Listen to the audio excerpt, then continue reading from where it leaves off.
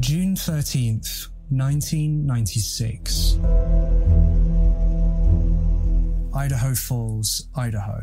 An 18-year-old high school graduate who had recently moved into their own apartment in the town was scheduled to start her shift at a local cosmetics store at 7 a.m. But the 18-year-old failed to show up for work. Her employer decided to try to ring her up to see why she hadn't come to work that day, thinking she might be ill or had some kind of a family emergency. Though her employer's calls went straight to voicemail.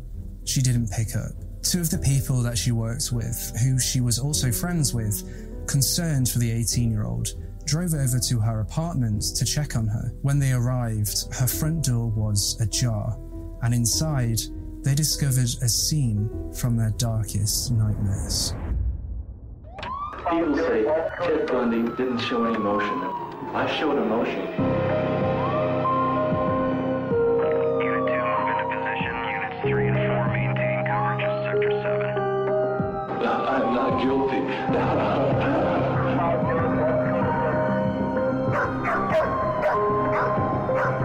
Opening clear. We have a visual. Repeat, we have a visual.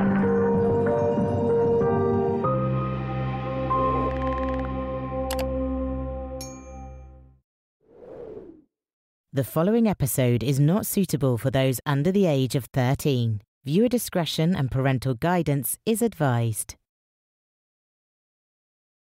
Before we delve into this case, I'd just like to give a massive thank you to the people over at Surfshark for sponsoring this episode. Even with the world currently on some form of a lockdown, it doesn't mean that your location has to be. With Surfshark, you can never run out of content to watch. Surfshark is a VPN service that allows you to easily change your location, which gives you access to a variety of Netflix libraries from different countries around the world.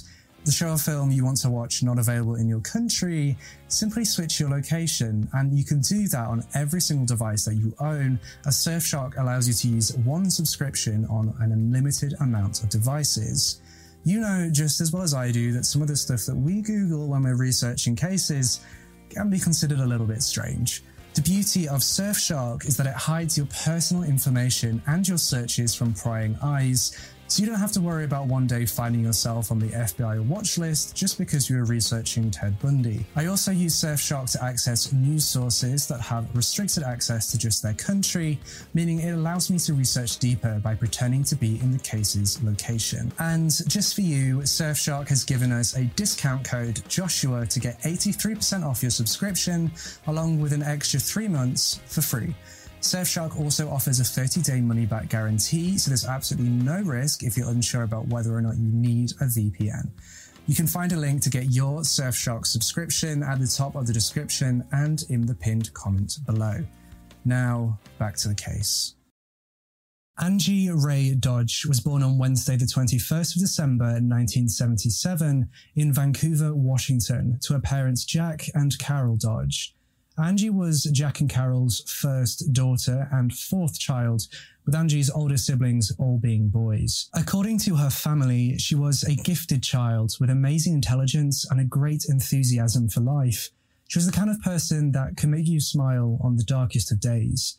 Angie initially began her educational career at preschool in San Diego, California, following which her family moved to Idaho Falls, Idaho, where Angie would complete her studies at grade school, junior high, and then finally high school in the town. Throughout her years at high school, and as a testament to Angie's good nature and enthusiasm, Angie tutored a multitude of different children in the subjects of mathematics and English. She used her intelligence and compassion to aid the children she tutored, and it paid off. She was extremely gifted and highly praised by the parents of those she tutored. Ultimately, Angie graduated from high school with honors and decided to continue her studies at university. Though, after studying for a short while, Angie decided that university wasn't right for her at that point in her life, and so she returned to Idaho Falls. Angie had a love for nature and deeply appreciated the beauty of the world around her. She was the kind of person who loved camping with her family. She loved the adventure and the beautiful memories it created for her and her loved ones. Even when the spots that they had chosen to camp in had been basic, Angie always found a way to have fun. On one occasion, at a particularly primitive campsite, Angie managed to find water near the campsite and started a water fight with her family, cousins, and friends that had gone on the camping trip. She was also one to fully embrace and celebrate the Christmas holidays, and as her birthday was just days before Christmas, her family always had one massive combined family Christmas party to celebrate both occasions. Angie was known to handcraft Christmas necklaces with ribbons and bells, which she would hand out to all those in attendance of the Christmas party, ensuring everybody had one and even bringing extras just in case there were any plus ones. Angie's first car was nicknamed the Boat by her friends and family, and astonishingly, she always managed to fit several friends inside the boat and see how far they could go on just a few gallons of gas before running out. The boat would constantly be covered in mud, and the inside had food wrappers that were inches deep. The boat, more often than not, looked as if it had been in some kind of demolition derby. Just a few months prior to June of 1996, Angie said goodbye to her first car, the Boat, and traded it in for a brand new Chevy. She'd also found work at a cosmetic supply store, and it hadn't been long after starting there that she made friends with her co-workers. Though, when she failed to show up for work at 7 a.m. on Thursday, the 13th of June 1996, her co-workers grew concerned. It wasn't like Angie to not show up to her shift without at least calling ahead beforehand to let somebody know. And as she wasn't picking up the phone, two of her co-workers decided to drive over to her apartment to check on her. The two co-workers arrived at around 11 a.m. that morning and immediately noticed that the front door to her apartment was ajar, and so the two co-workers cautiously entered her apartment. Nothing immediately seemed out of place. The apartment was clean and undisturbed. That was until they got to Angie's bedroom. Angie was in the bedroom, semi-nude, covered in blood, and wasn't moving. The two co-workers immediately contacted the police. Idaho Falls Police Department immediately dispatched officers to Angie's apartment, responding to the 911 call. The officers entered Angie's bedroom and found her body laying in the bedroom next to the bed, with her throat slashed. Angie had further sustained numerous stab wounds to her chest and hands. The wounds to her hands were consistent with that of a person trying to defend themselves. Her blue sweatpants had also been pulled down to expose her, and her purple t-shirt had further been pulled up, which is indicative of some form of sexual assault. Blood splatters were found on the wall near to her body, indicating that she had been killed in the same location she had been found.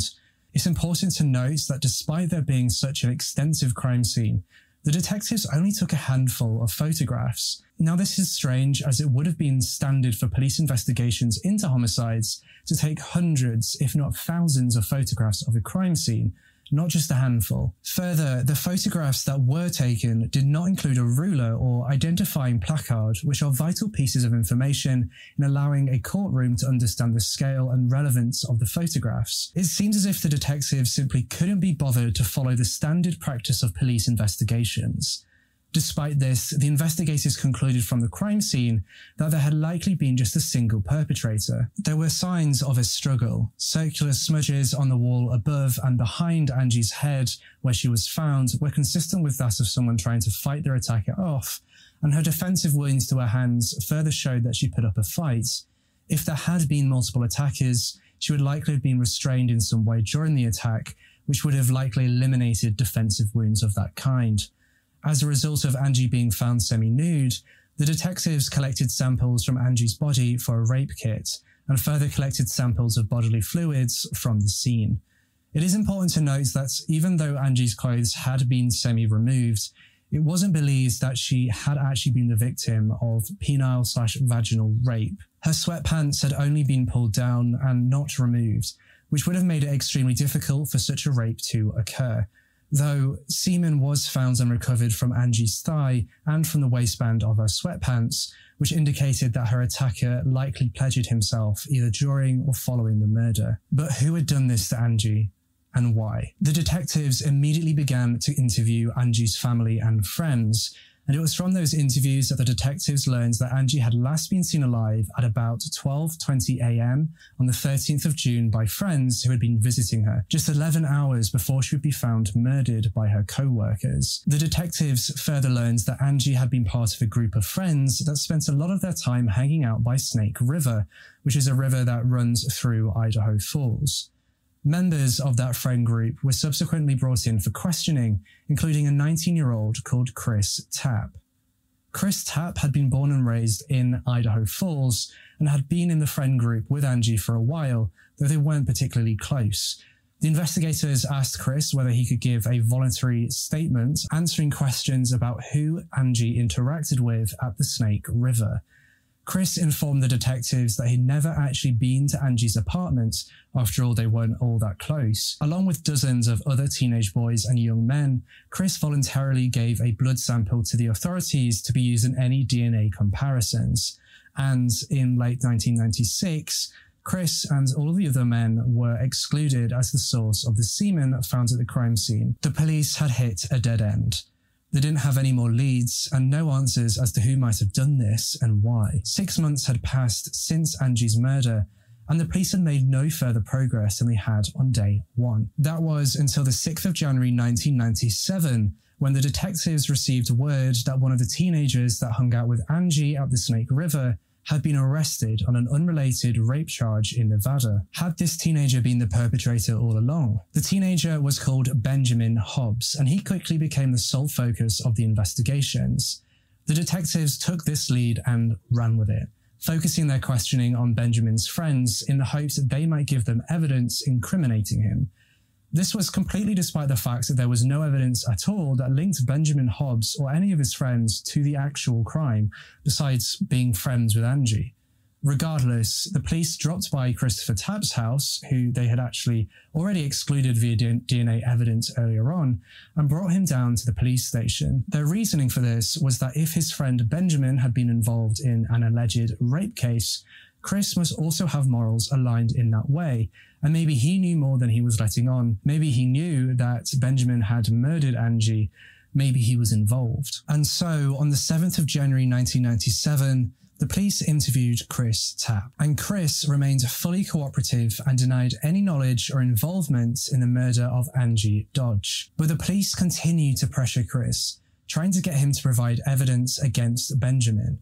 The investigators lied to Chris, telling him that it looked as if he had been involved in Angie's murder, despite them not having any evidence whatsoever connecting him, Chris, to the crime. Notably, when Chris would deny knowing anything about Angie's murder, the detectives threatened him by saying that he'll, quote, fry, meaning he's going to get the death sentence. Now, it is important to note that these detectives conducting this interview did so with the direction and consent of their chief. These weren't some rogue officers. Naturally, Chris's mother rushed to defend her son and tried to put a stop to the interrogations, but was told by the chief of police to let the interrogations continue. And so, over the course of the following 3 weeks, between the 7th of January 1997 and the 1st of February 1997, Chris Tapp was subjected to a total of 9 interrogations and 7 misconducted polygraph examinations. Each interrogation lasted hours, and the pressure and questioning even continued during supposed breaks. They lied to Chris, threatened him with a death penalty, and refused to let him take real breaks from the interrogations, even when Chris grew extremely exhausted and sobbed as he begged for a break. The police relied on non-existent culpable knowledge as the basis of their evidence. Culpable knowledge being information about a crime scene and modus operandi of the killer or killers that would only have been known by the killer or killers and the police at the time, something that nobody else would have known. And it was on the basis of culpable knowledge that Chris Tapp was arrested and charged as an accessory to Angie Dodge's murder. Let's take a look at the alleged culpable evidence. The lead detective in this case alleged that Christopher Tapp knew minute details of the crime scene, including, quote, the colour of the victim's clothes, the position of the victim's clothes, how many times she was stabbed. However, when the recordings of the interrogations were later examined, That statement is categorically false. Christopher Tapp never knew and never provided any of this information correctly to the detectives. He was manipulated, pressured, and coerced into giving a confession full of incorrect and contradictory details. Chris was emotionally broken by the interrogators and had become willing to say anything to get it to stop. During these interrogations, Chris claims that Angie's clothing had been red, then black, then grey, and then blue. Each time he was wrong in his claims. Chris further claims that Angie's sweatpants had been completely removed from one leg while remaining on the other, which is false. Angie's sweatpants had been found still fully on both legs and pulled down less than 3 inches below her pubic. Further, Chris completely failed to tell the detectives the correct number of times that Angie had been stabbed. The autopsy report concluded that Angie had been stabbed approximately 16 times, but Christopher Wood, at various different points in the interrogations, claimed that Angie had only been stabbed once, then later he claimed twice, then 3 times, all incorrect and obvious guesses. He was also unable to provide accurate information as to where Angie had sustained these stab wounds. Thus, it is obviously immoral to claim that Christopher Tapp knew how many times Angie had been stabbed, when not even the coroner could accurately determine that number, giving only an approximate. Let's explore the methods in which the investigators coached Chris into giving a confession. The methods used to elicit the correct answers from Chris were simple but undeniably effective, yet the antithesis of how fact-finding interviews should be conducted. One of these methods, a simple and effective method, used to obtain the response they wanted from Chris, was just to ask him the same question over and over again, until Chris guessed the correct answer. The investigators further communicated with Chris via verbal and non-verbal actions in such a way that Chris knew whether the answer he was giving had been what they wanted or not. One way of signalling to Chris that he'd gotten an answer wrong was to simply correct him. In one interrogation, the detectives asked Chris when Benjamin came home, to which Chris replied by responding, quote, later that evening. But the detective interrupted Chris saying, quote, wait a minute, okay. Angie was murdered sometime during the night, okay? You woke up the next morning, right? Chris said yes, and then the detective asked him again when Benjamin came home, to which Chris replied by saying sometime the next day. This method of manipulating Chris into confessing being an accomplice in Angie's murder is downright disgusting. Whether the police department had been under pressure to close that case or not, they had been trusted by the community they served to find true justice. Another way in which the detectives let Chris know that he'd given a wrong answer was to simply stare at him in silence after he'd given the wrong answer. As the interrogations progressed, Chris picked up on these signals given by the police. On one occasion, when asked to identify the rooms in Angie's apartment and what type of furniture was in the room where she was murdered, Christopher Tapp said, a sofa. Chris immediately looks at the detective. The detective stares back at Chris without changing expression or answering. Chris knew he needed to keep guessing. Chris, nah, I'm thinking a futon. Or maybe a futon? Again, Chris pauses and stares at his interrogator. The detective continues to stare back at Chris, expressionless and silent. Chris dropped his head into his hands, mumbling in apparent frustration. The detective then immediately changed the topic of the interrogation. And every time that Chris guessed an answer correctly, the detectives would repeat his answer and ask specific follow-up questions based on his correct guess. Quote, during the interrogation of January 17th, Chris gave an answer to an oft-repeated and never correctly answered question regarding what Angie was wearing the night she died. Chris gave an answer that appeared to be in the form of a question. Quote, the only thing that half comes to mind was a t-shirt and some sweats. For the first time, he had provided the right answer. This was not evidence of culpable knowledge. Angie had been a friend of Chris's for some time, and she was known to frequently wear sweats casually. Chris had undoubtedly seen her in the sweats. The detective, rather than staring silently at Chris, asked him, quote, what colour were the sweats? Chris was actually wrong about the colour of Angie's clothes, and he never actually came up with the right answer to the question, but he was never again questioned on what type of clothes Angie had been wearing. Instead, the detectives would reinforce that Angie had been wearing sweats in every interrogation, e.g., who pulled Angie's sweats down. Another way in which the detectives manipulated Chris was to ask off-topic questions that strongly suggested an answer, such as, did you see any stuffed toys in the room? This obviously told Chris that stuffed toys had been part of the crime scene and were significant. The culpable knowledge evidence could be completely debunked, either through the methods in which the police interrogated Chris, or due to the fact that the information had been given to Chris via the police, or actually published in the media prior to the interrogations taking place. The 7 polygraph examinations were completely misused, with the police lying to Chris throughout and telling him that he had failed them. All of these methods were used not in an attempt to ascertain the truth, but solely to overbear Chris's will in order to coerce him into making several false confessions.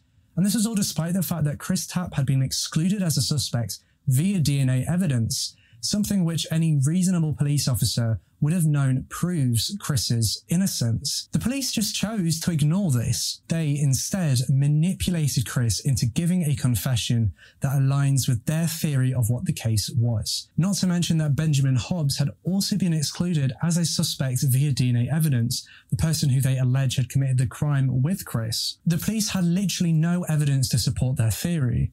Firstly, they coerced Chris into saying that despite not being at Angie's apartment when she was murdered, Benjamin had killed Angie and then confessed to him.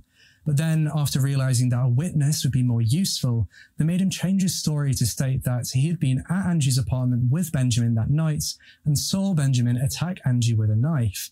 In a later version, Chris was made to say that Benjamin had forced him to participate in the crime, so Chris had cut Angie across the chest. This version of the confession came shortly after the detectives learnt that Angie had sustained a long cut on her right breast. They kept manipulating his confession and coercing him so that his confession matched and supported their theory. On the 3rd of February 1997, a warrant of arrest was issued for Christopher Tapp, and he was indicted by criminal complaints with murder in the first degree and rape. The manipulation and coercion within this case is so disturbing and so detailed.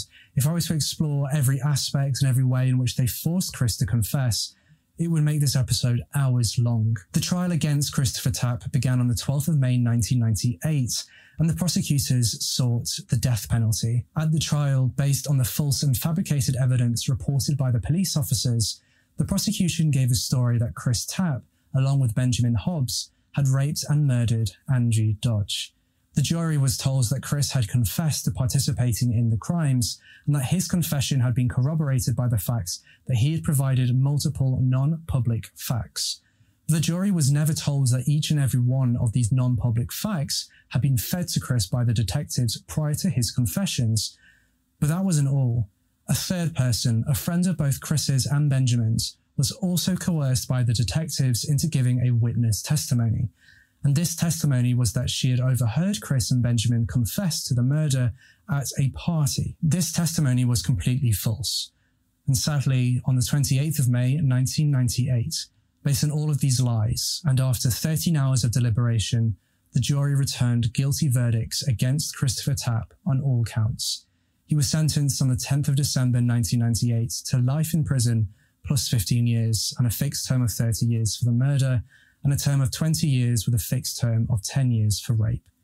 The craziest part in all of this was that despite Benjamin Hobbs being so key and centre in the police's theory, and that Chris Tapp had been prosecuted for a murder he had allegedly committed alongside Benjamin Hobbs, Benjamin was never prosecuted in this case, and the reality soon hit Chris of what had happened and that he was innocent. And Chris did not stop fighting to demonstrate his innocence. He filed appeal after appeal and had multiple unsuccessful petitions for post-conviction relief. And by the mid-2000s, after years of fighting for his innocence alone, Chris made a very unlikely ally: Angie Dodge's mother, Carol Dodge.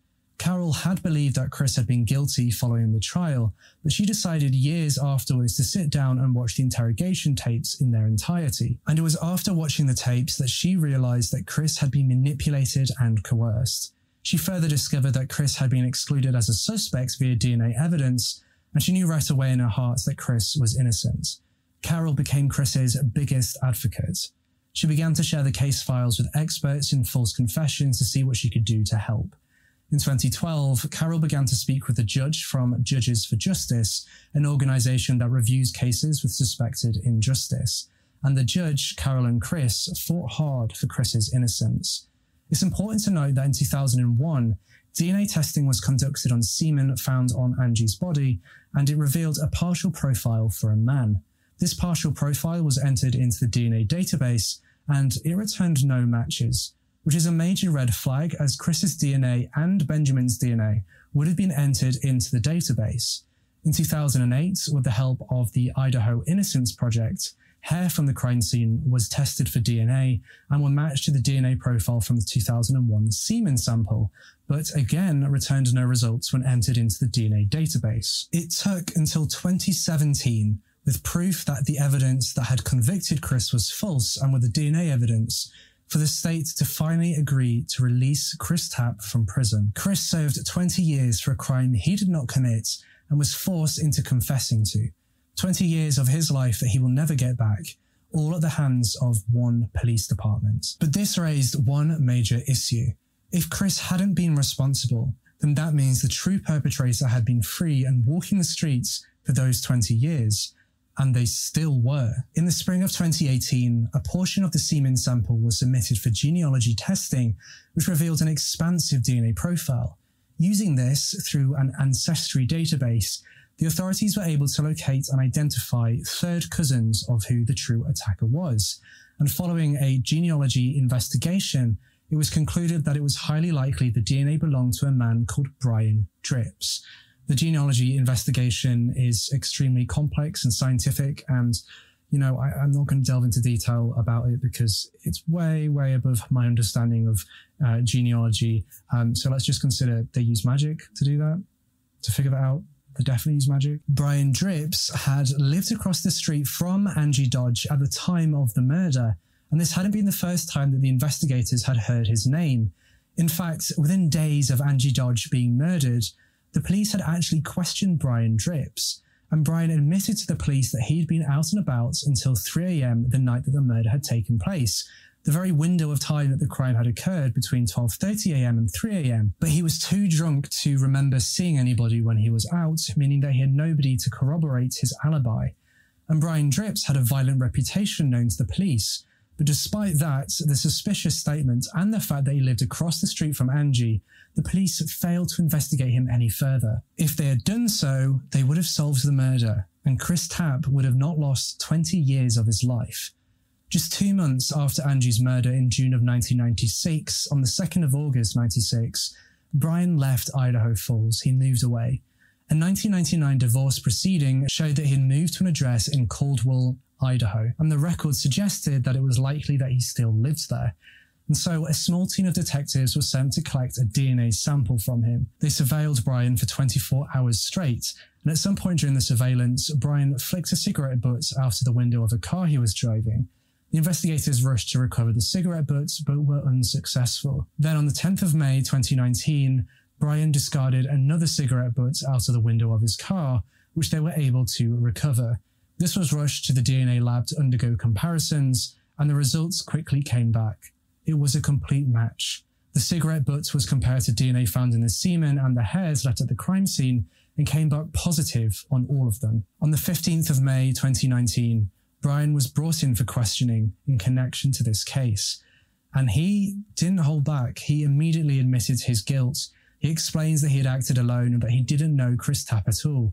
He confessed to everything. Brian Dripps was then charged with murder and rape. He was denied bail. Chris Tapp was fully exonerated on the 17th of July 2019, more than 22 years after he was arrested for a murder he didn't commit. He has since filed a lawsuit against several of the officers involved in his wrongful imprisonment and conviction. The lawsuit was filed in late 2020 and is pending a jury trial. On Tuesday, the 9th of February 2021, Brian Dripps pled guilty to all charges of first-degree murder and rape. The sentencing against Brian Dripps was scheduled for April, but was postponed due to him being exposed to COVID in prison. Brian Dripps' sentencing hearing then took place on the 8th of June 2021. Let's take a look.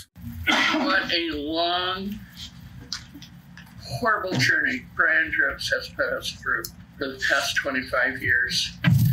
The pictures that are in our mind are Angie's crime scene pictures, the way you left her. The last night I saw her, just shortly hours, Brian Dripps, before you brutally killed her. She was at my house. My last words to her were, "I love you." I held her in my arms. And never again did I ever get able to hold her again because of your actions, your evil actions, your selfish actions. And I can't forgive you. Ever. The family of Angie Dodge finally receives justice today. The man charged with her rape and murder was sentenced in Bonneville County Court this morning. Local News 8's Emma Iannacone tells us how this historic case came to a close. Emma? Yes, Todd, it's been nearly 25 years to the day that 18-year-old Angie Dodge was found murdered in her Idaho Falls home. Now the man responsible will likely spend the rest of his life behind bars. Christopher Tapp had been wrongfully convicted of Angie's rape and murder in 1997 and spent the next 20 years in prison until investigators found that the DNA left at the crime scene matched that of Brian Dripps, making this the very first exoneration in the United States that was based on familial DNA. Dripps was sentenced to 20 years to life on Tuesday morning, which Angie's brothers said that falls tremendously short of what he deserves.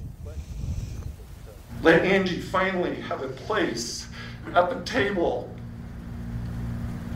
and not on the floor. Let her speak from the grave. Let her voice be heard about the absolute brutality she suffered that night.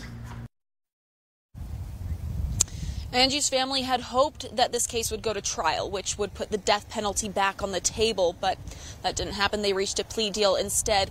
Now, Dripps is 55 years old now, and his defense team says that because of his declining health, this 20-year prison sentence is basically a death sentence. After so much pain and fighting for true justice for Angie over 2 decades, I hope that her family and friends can finally find the closure that they deserve. Don't forget to subscribe to this channel for more true crime content. I post a new video every Sunday, so make sure you hit the bell icon so you don't miss out. My social media can be found in the description and in the pinned comments down below. With all that being said, I'll see you in the next case.